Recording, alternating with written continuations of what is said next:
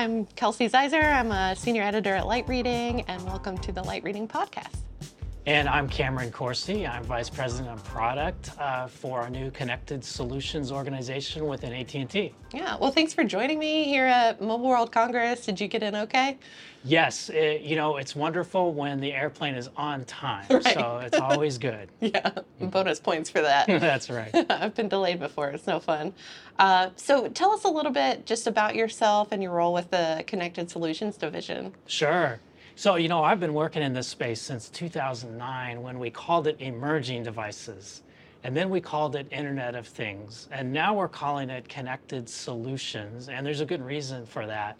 We've put everybody together now, again, in one organization, really looking at how we can provide the next generation of capabilities to our customers that will be based upon the connectivity that we provide, connecting all kinds of devices, but really being able to provide solutions to them along the way, too. Mm-hmm.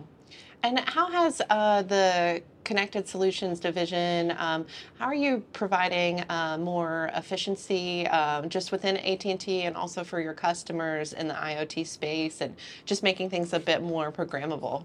Sure, Kelsey. Well, one of the things that we've done is we've brought in our customer operations team into the same organization.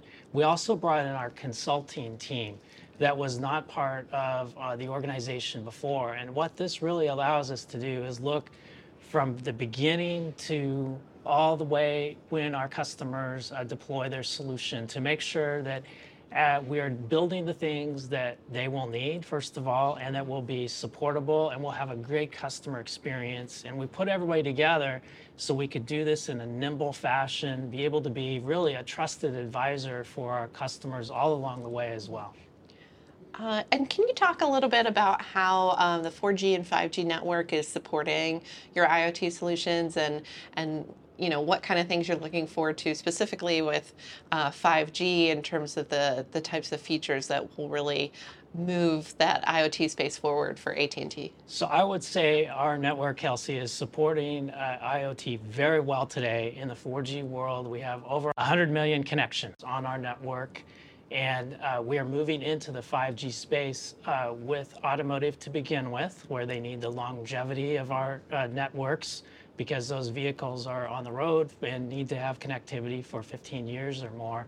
And so they want to make sure that they have that kind of lifespan. And that's where 5G really comes into play.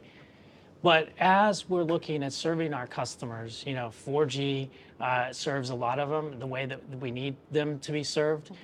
With 5G, though, we'll be able to provide them advanced capabilities. Edge of our network will be closer to them, and really some network APIs that we'll expose will help to drive new solutions for our customers.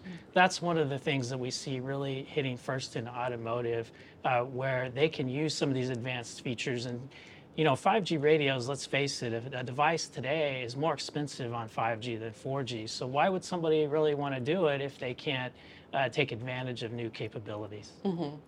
Can you give any customer use cases that you're excited about, Sure. Particularly in the connected vehicle space?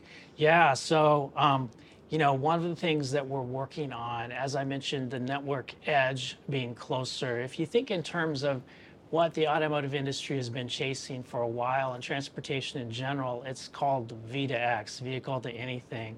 And there's been a lot of discussion around, do you use unlicensed spectrum to do that?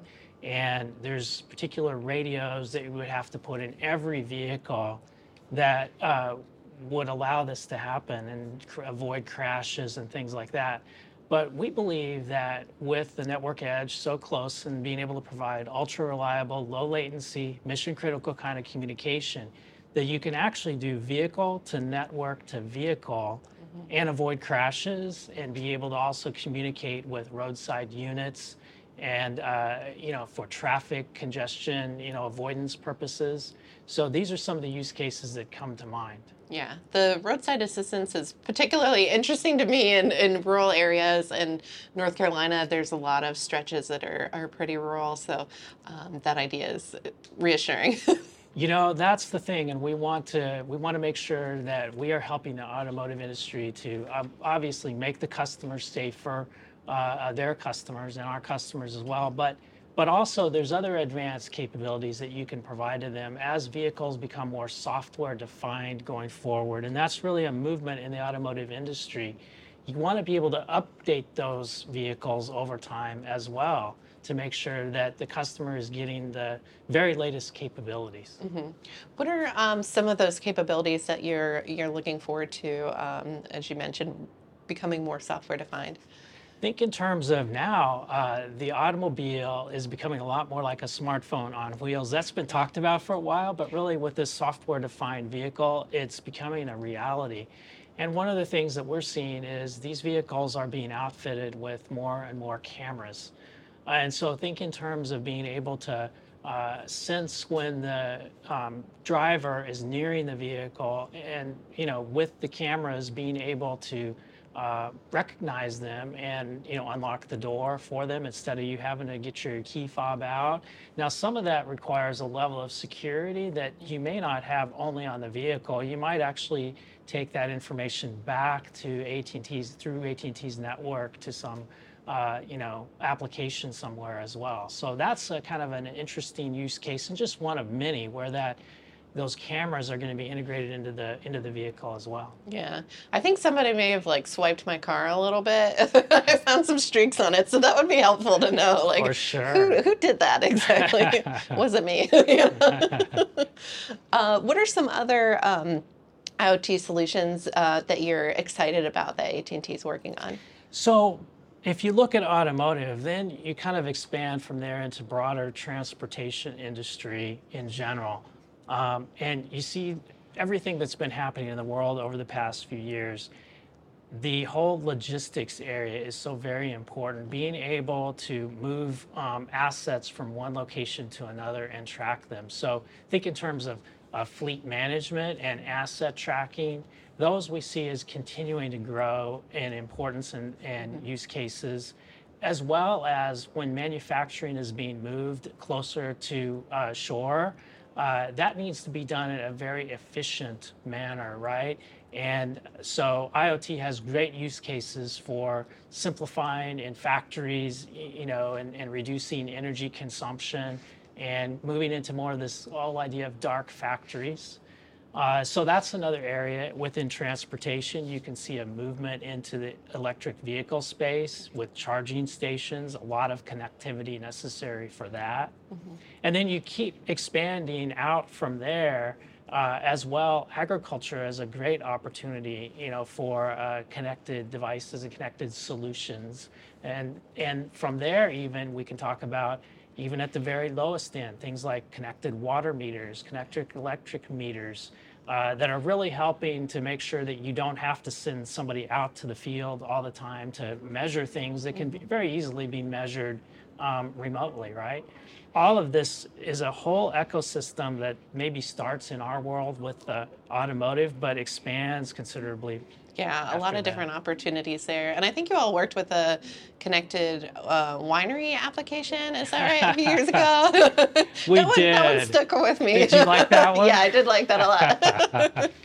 I think the point behind that is there are assets that are high value. And in that case, you want to be able to track their location very closely as well, right? Yeah. And also, I imagine the status of those goods, making sure that they're refrigerated properly and make it to their destination within good quality. Both of those. So think in terms of making sure that the temperature stays within boundaries, and then that nobody cracks open that bottle, Kelsey, before you get to try it, right?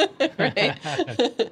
And you mentioned dark factories. Can you tell me a little bit more what you mean by that? So that is kind of a movement in manufacturing to, let's say if they're automated, why do you need the lights on, right? If you don't have somebody that is there having to, a human, if it's all automated, then save the energy by turning off the lights. Okay. Yeah. Yeah, that makes sense. That's something I'm trying to get everyone at my home on board with, is remembering to turn the lights off. We can help you with that. Thanks, I appreciate that. Thanks for going over this with me. This has been really interesting, and it sounds like you're very busy. Is there anything else that you're, looking forward to this week in terms of Mobile World Congress, or any trends that you're interested in watching? It's a fun time, Kelsey, in the whole industry. And, as we move to this new 5G standalone network, that really, we're going to be able to take advantage of the public cloud. And as you think about that, now you have to think, well, what are the use cases? And by the way, everything that we do is very secure. We make sure that we are treating security with the utmost, and privacy as well. But now you've got to think in terms of generative AI and how that can be used, in the future in this whole connected solution space. So I'm looking forward to hearing more about that too. Yeah, sounds good. Well, I hope you enjoyed the rest of your show. Thanks so much for your time and joining us on the podcast. Thank you, Kelsey. Appreciate it. You bet.